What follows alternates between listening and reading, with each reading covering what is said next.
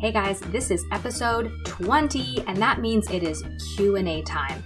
I keep wanting to say, this is Q&A Tuesday, like Marie Forleo, but I'm not her, and it's not Tuesday. So it's just Designers Getting Coffee Q&A session number 2. We are going to dive in today and talk about setting expectations for clients, whether or not it's worth joining a professional organization, and how do you know when you are financially ready to move into an out-of-your-home office space. We've got some great conversation going today. Come on in and join us in Designers Getting Coffee.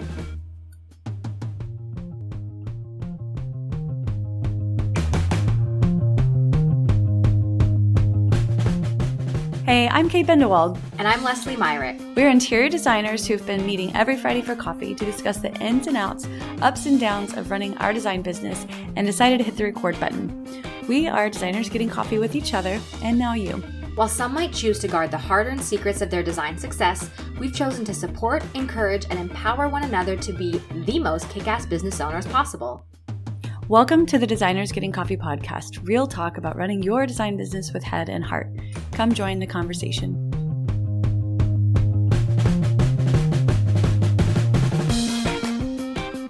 This is episode 20, Q&A session number 2.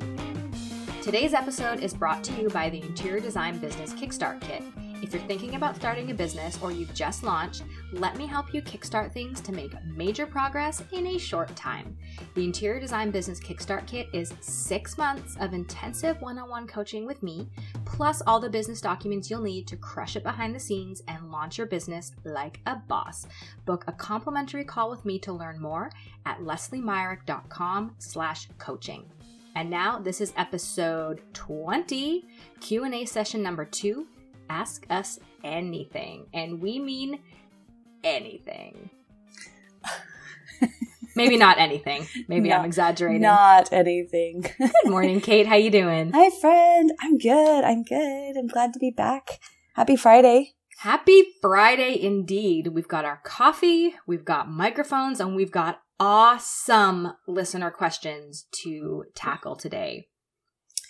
I love asking our people questions because I want to know what's on their minds. And I think we've got some good ones today from some guys and gals. And it's funny because we have a whole list of questions and we're only able to pick a handful for each episode that we do like this. But these are all questions we've asked ourselves. So I feel like we've thought about it before, and I'm looking forward to hearing your thoughts on the same topics.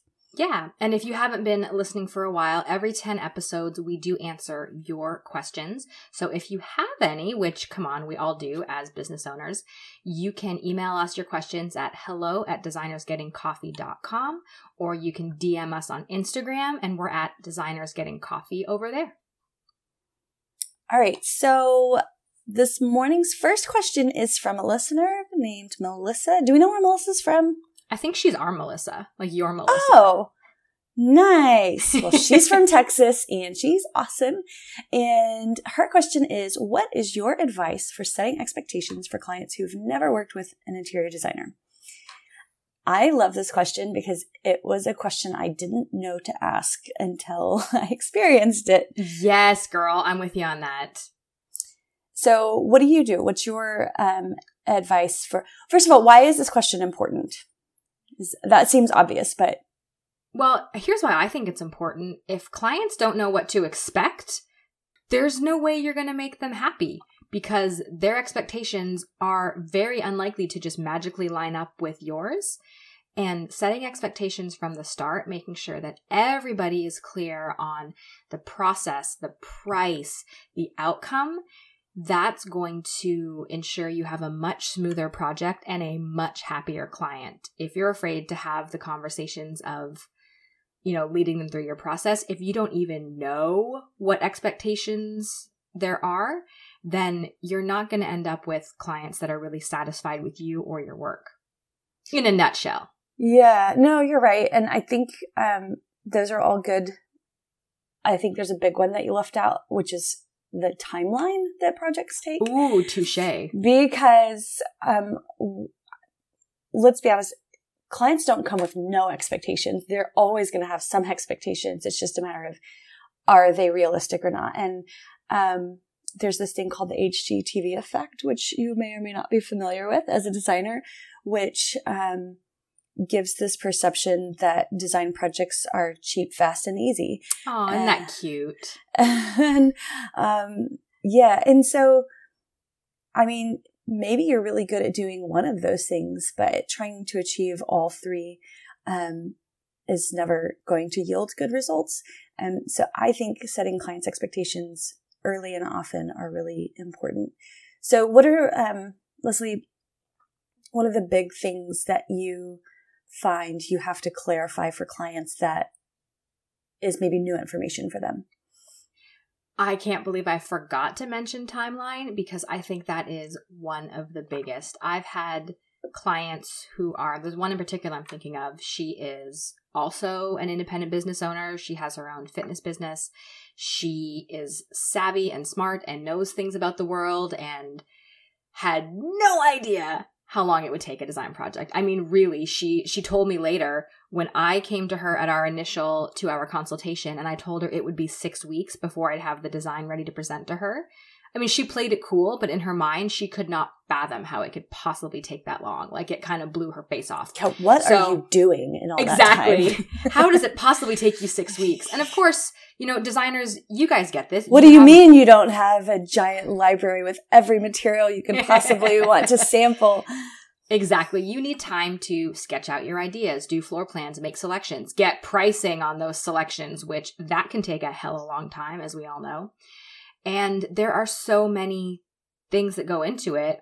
I would love to have a design done in a week for a client, but even just trying to get a contractor on site to measure and get their numbers back can take 4 weeks. So I think timeline is a big one for managing expectations because, like you mentioned, Kate, the HGTV effect, Amazon Prime that we all love, people don't realize that our service often comes with a higher price and a longer timeline than a lot of the click and buy options that are available. And you mentioned the, fast, cheap, and good trifecta. Yeah. So, I know this is going live later, but as of the time we're recording this, it's just kind of come to the news this week that Home Polish has gone under and they're $20 million in debt because they tried to be fast, cheap, and good. And it's not sustainable. It's not. And so their expectations were not realistic. And I, as someone who has worked for Home Polish as a designer, I can sort of attest to the back end maybe not being so hot. And for us to be in business and be profitable, we cannot be all of those things. And we have to know what we are, and we have to communicate that to our clients. And timeline is a big piece of that puzzle. You're absolutely right, Kate. Yeah. And then you turn around and present, and then you're like, and it's going to take 6 to 12 weeks for your furniture to get made and delivered. I know. Oh, boy. But, we don't usually lead with these numbers. We certainly think it's important to be honest and open and upfront with your clients about lead times and what things actually take, especially if you're doing high-end custom design. But I think it's important to focus on the results.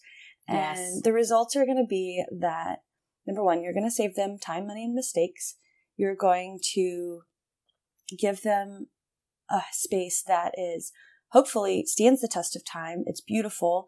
It's quality.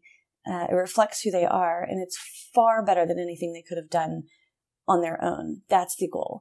And so while it's important to keep these realities at the forefront of your client's mind, it's important from a sales position to remind them of why they're willing to wait and why it's worth it. So yeah, timeline's a huge one. High quality furnishings that are going to last are going to be more expensive too, Yeah. And if they're on a budget, making sure that you're gearing them towards the right service to fit that. Also that SHIT happens. Like, We call it womp womps in our I business. love and we that say, phrase so much. Womp womps happen, and when they happen, we roll with them. So this is the fabric you fell in love with is on back order, out of stock, discontinued, whatever. Last week, we got an email that all of our furniture that my client has been waiting for probably 6 weeks got shipped to another state. No. No. Oh, yes. Oh, yeah. And Womp womp. yeah, that was a big one. And like, there's nothing that anybody can do about it. Like, it's just stuff that happens, and you smack yourself in the forehead and you're like, why? How did this even happen? But then you just figure it out and you move on. And I'm a big believer that there's no such thing as emergencies in interior design. We've got to put these things into perspective, realize what a privilege it is, and to approach it with gratitude. But I think just making them aware that, stuff's going to happen. And when it does, we've got processes for figuring it out and getting things cleared up. We deal with this stuff all the time. But I've had clients really freak out when something didn't go according to plan. And you're like, whoa, mama, cool it. Like, here's how this is going to go down. And then you set their expectations. You show them your confidence. Show them that you totally understand that these things happen and that you've got a plan in place to figure it out. And the reason they hired you was so that they don't have to deal with this. You're their go-to person that's going to get it figured out. They can go about their work and life doing whatever it is their area of expertise is, and you've got it. You've got their back. And that's a huge way to demonstrate your value as well. Yeah, that's awesome. I mean, like you said, womp womps. I love that, by the way. It's not an if they happen, it's a when. And to be able to let clients know that upfront, that we don't know what will happen, something will.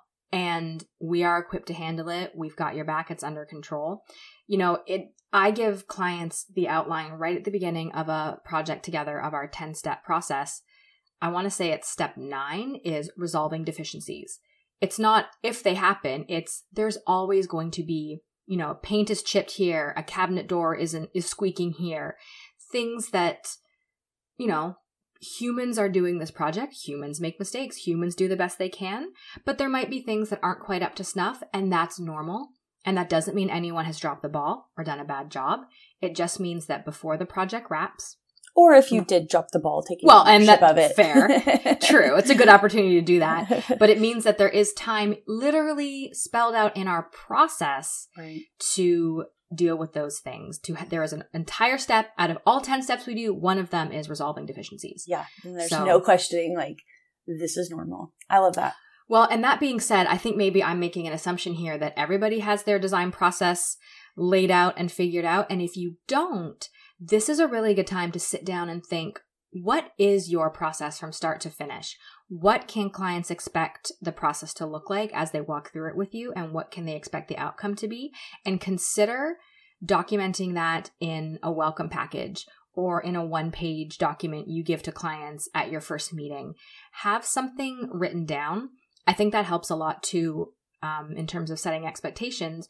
When clients have a takeaway, something tangible to remember it by, you can talk about all this with them till you're blue in the face. And if their brain is too busy thinking about their new sofa that's coming, then expectations are not going to be met regardless of how diligently you explain things to them. So if you don't already know your steps and your numbers, document them for clients. Super important to not take for granted what they might not know. Or the fact that perhaps they have worked with a designer and so they think they know exactly how it's going to go down. Yes. And maybe your process is different. But I think clients get a lot of value, in my experience, from knowing what the next step is and knowing what to anticipate. And so for me, my process is very clearly outlined, but I even set the timeline, lay that out in my proposal to them. So I give them my start date and when I will present, and I outline that very early on. But yeah, putting our process in writing is super important. But I've had clients, actually it's the same one that I'm thinking of right now, whose furniture got delivered to another state. It just cracks me up. That particular client, who's darling, I felt like I had to say the same thing to her like 5 times before she was like, oh, that's right. You told me that. Yeah. Like, ugh. So don't take for granted, like if it's in your contract, that doesn't necessarily mean A, that they've read it, or B, that it got embedded into their skull. Preach it, sister. You have to. So like my welcome packet not only includes, it includes an outline of my process, but I also have a one sheet that highlights some of those big key takeaways from the contract. So yes, they're in my contract, but they're reiterated on this one page that they get to keep. It's like, what are my working hours, how to communicate with me, those kind of things. And then we go over that together in person, and I get head nodding, like, okay, yes, you heard this, right? It's like, I don't mean, it's not to like make our clients come across as being like babies or infantile, that, they're smart people. They're just busy, and we're throwing a lot of new information at them. And so it's just important to reiterate these things to them. But that's a great question, Melissa. I'm so glad you asked. Yeah. Kate, you have an awesome bullet point to summarize this that I want to say. I'm giving you credit because you wrote it, but it's a basic summary of this answer.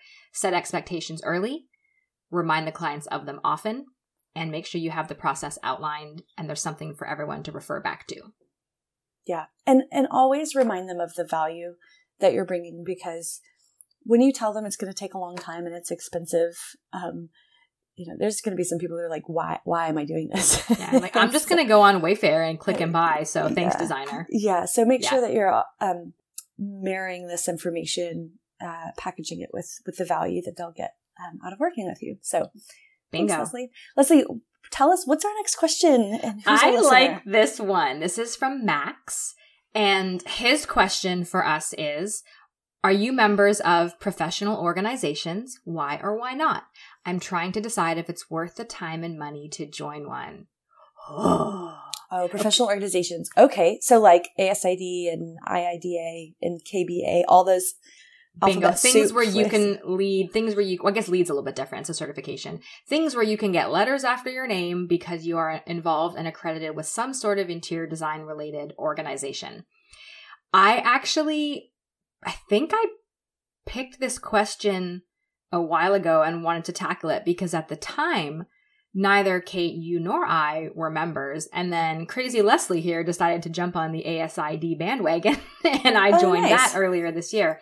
So why did you choose to join the ASID? That is an awesome question. So here's what happened with that. A couple years ago, living in Texas, there is a title law in Texas that prevents designers practicing as registered interior designers unless they are accredited with certain organizations. And so I was kind of dancing around using interior designer and trying interior stylist, interior whatever. And I just really wanted to be able to call myself an interior designer. I feel like there's a lot of value to it. And now let me be clear. I think the title law in Texas is only for the term registered interior designer. Regardless, I got scared.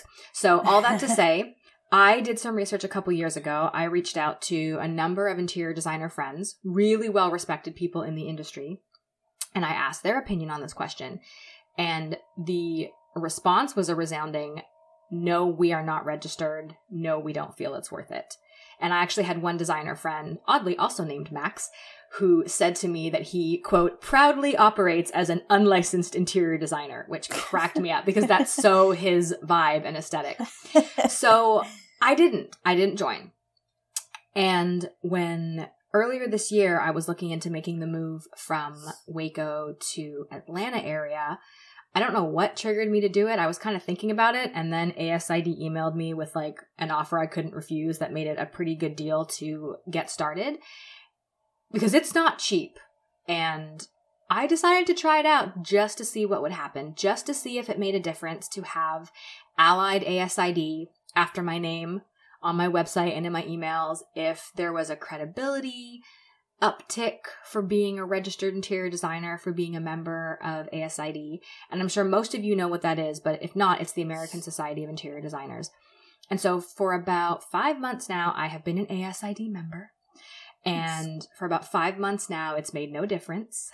But well, to be fair, you guys, You just moved across the country. Well, and that's true. Getting settled into a new city. So I don't think you've given it enough time. No, I know. I guess in my mind, I was like, maybe this is the secret sauce. Maybe this is the thing that will, she's an ASID accredited designer. I will hire her. Well, I would say credibility is probably the number one reason people join organizations. That's why I did. I figured I would try it out and see if it did have an impact on perception or marketing or people interested in press or promoting me and my work.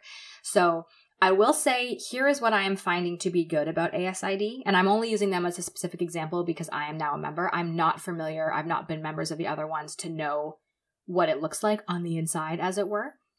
But they send a lot of communication. They have lots of opportunities for continuing education, or CEUs, which are a requirement to be a member. You have to have a certain number of continuing education units every year, every 2 years. And there are meetups, there are events, there are lunches. I can see it being a very valuable way to dive deep into the industry, to connect with industry peers you may not get to meet otherwise. And there is a lot of opportunity for knowledge and information and real deep learning. That being said, if you're self-motivated and you're already working with a business coach, taking design courses, diving out there in the world, learning about new things, that might not be of as much value to you. But I think regardless of whether you're more self-directed or do it through an accreditation, an organization which requires it, I think ongoing learning is essential. And one of these organizations can be one way to do that and to continue to help you grow as a designer. Right. So the main reasons why one would join the organizations are professional networking, professional development or learning, and then credibility. Street and I think cred. And I think it just depends on what motivates you. But Leslie's right. Joining organizations does cost money. It's an investment, and you want to make sure that you're joining an organization that's going to provide value in return. Yes. And sometimes my experience has been, it kind of depends on where you live. I used to be a member of ASID, and then I let my, I used to be the president of my ASID student chapter. I did not know that. I was such a nerd. I loved it. It was really fun though, and I had some great opportunities, but I let mine lapse. And I actually would consider joining it again, or actually one that I'm more interested in joining is NKBA, National Kitchen Bath Association. Mm-hmm. And just because I do so many kitchens and baths these days, which I love. And this might just be perception and not necessarily fact. So I'm just sharing from my experience, but the local chapter where I was, previously, they didn't have a super strong chapter. So you have, to be clear, you have the national organization, then you have local chapters. And so usually each city has a chapter, and mine each major city, not a lot of smaller ones. Yeah, do. I don't think there's an ASID Waco yet. We could start it. But there's like 3 designers. two of y'all just moved. Anyway, So for me, it was a chapter that didn't have a lot of activities that seemed valuable for me at the time. The classes or workshops or continuing education units that they had they didn't feel right for me at the time and at the place. And that could have changed by now. But I think just looking at what organizations are providing, looking at their calendar is really a big way to decide what kind of value you're going to get out of that group, and seeing what do they have planned. And also maybe getting involved with their leadership. Maybe they don't have a super strong calendar, but maybe that could be an opportunity for you to jump in and volunteer. But yeah, I would consider joining it again. And even though I know we don't have a strong, if at all, local organization, I know there's an Austin and a Dallas ASID organization, but I would be interested in what continuing education they offer. For me, that's the most important. I'm not interested in the letters after my name. I mean, I have my LEED accreditation, but I don't even put that anywhere. Why not? I don't know. Should I? Yes, you should. That's huge. That is time and work, and that is your brain. I think absolutely that should be on your website and on your email signature. And if for nothing else, the people that know what LEAD is, that'll be an extra like thumbs up for Kate. For the people that don't, maybe this is silly, but I don't think it ever looks bad to have a couple letters after your name that show that you take what you do seriously and you're committed to it. My husband has a PhD, and I'm very jealous that he gets to sign his things like Dr. Nathan Myrick, PhD, and I'm like, Leslie Myrick, Diploma of Interior Design. And now I'm like, Allied ASID, everybody, what? So you can clearly see where our, what's important to us is different. It's so true. And I actually didn't join for the professional development. I'm literally trying to find CEU courses right now to take to meet my requirements. And I'm not finding any that I think are going to be worth it.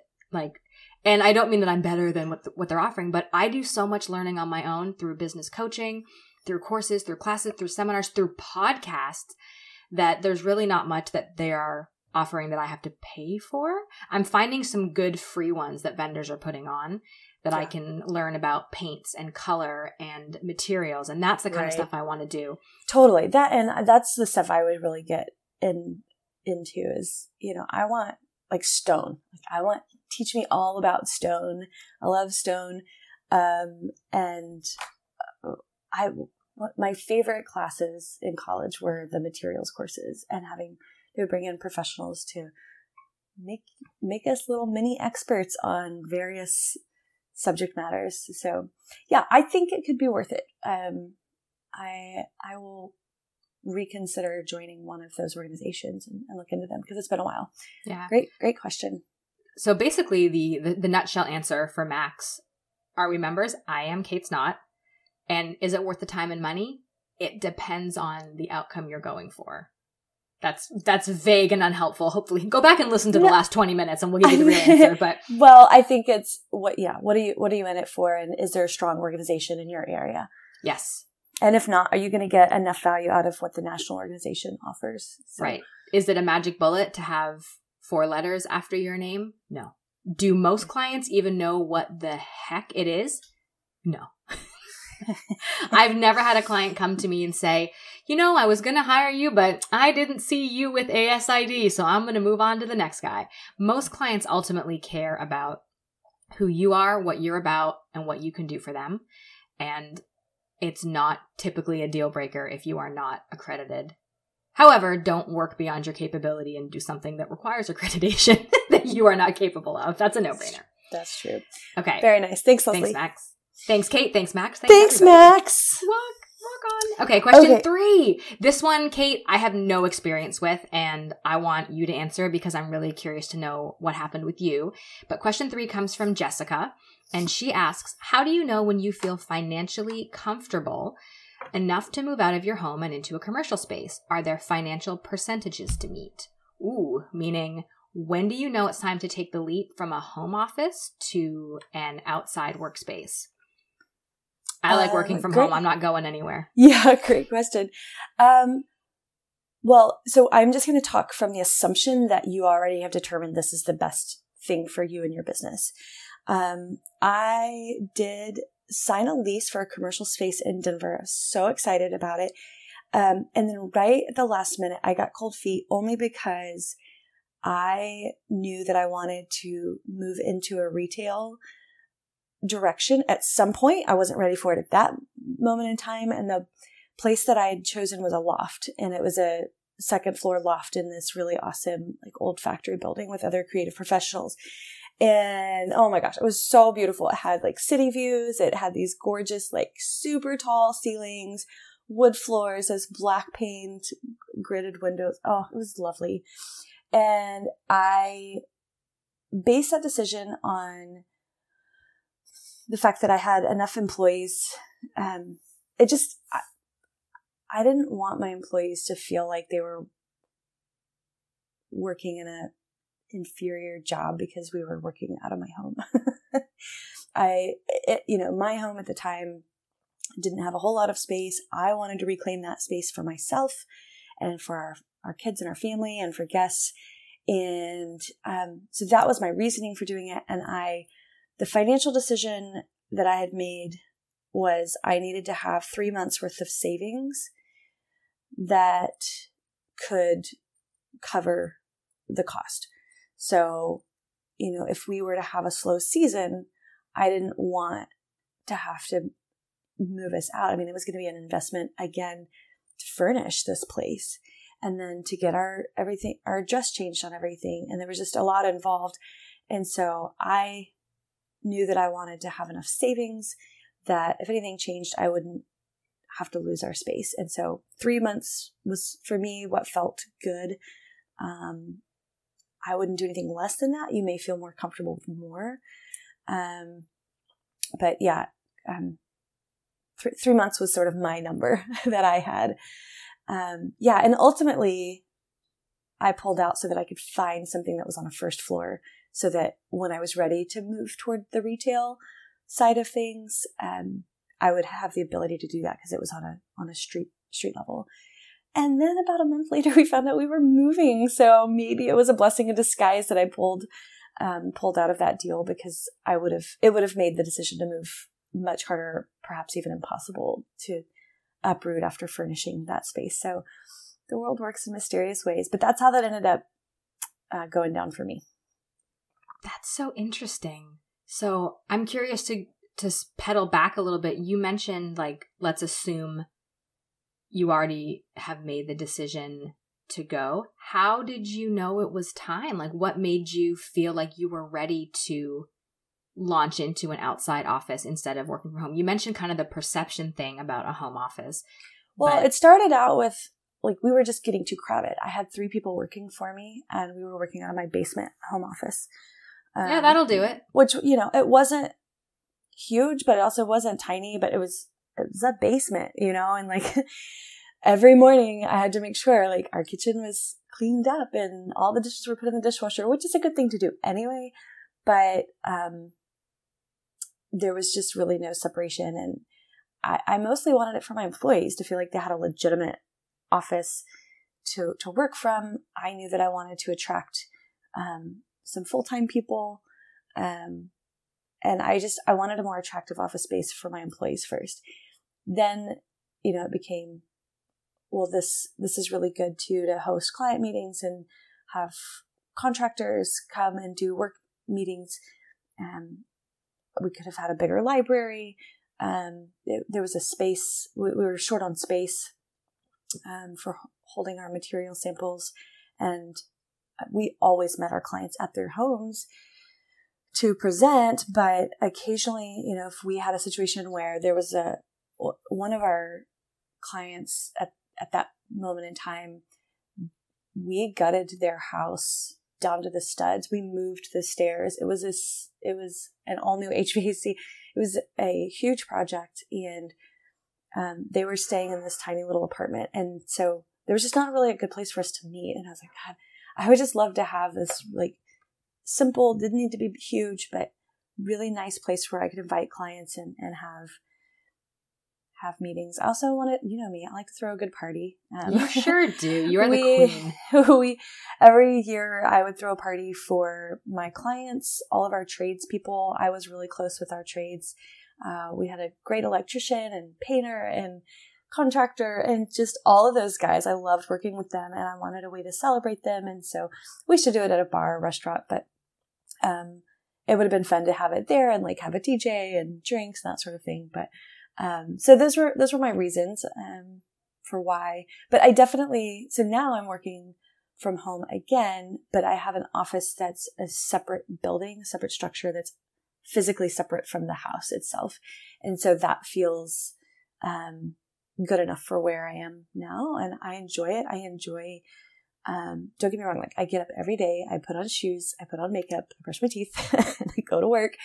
But I can throw a load of laundry in the middle of the day if I need to. I can be here when the exterminator comes to open the door and let him in, and I don't have to worry about scheduling all of those things.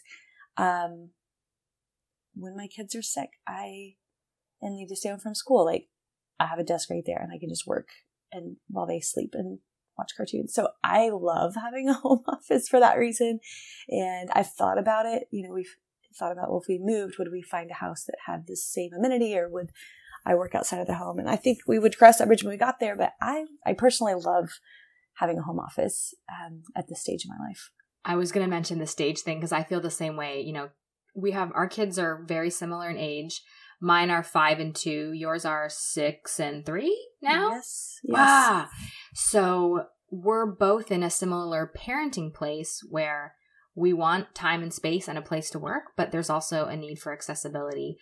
I feel your struggle about your Denver home reminds me of my place in Texas because, you know, there was enough space for 1 or 2 people to work there with me.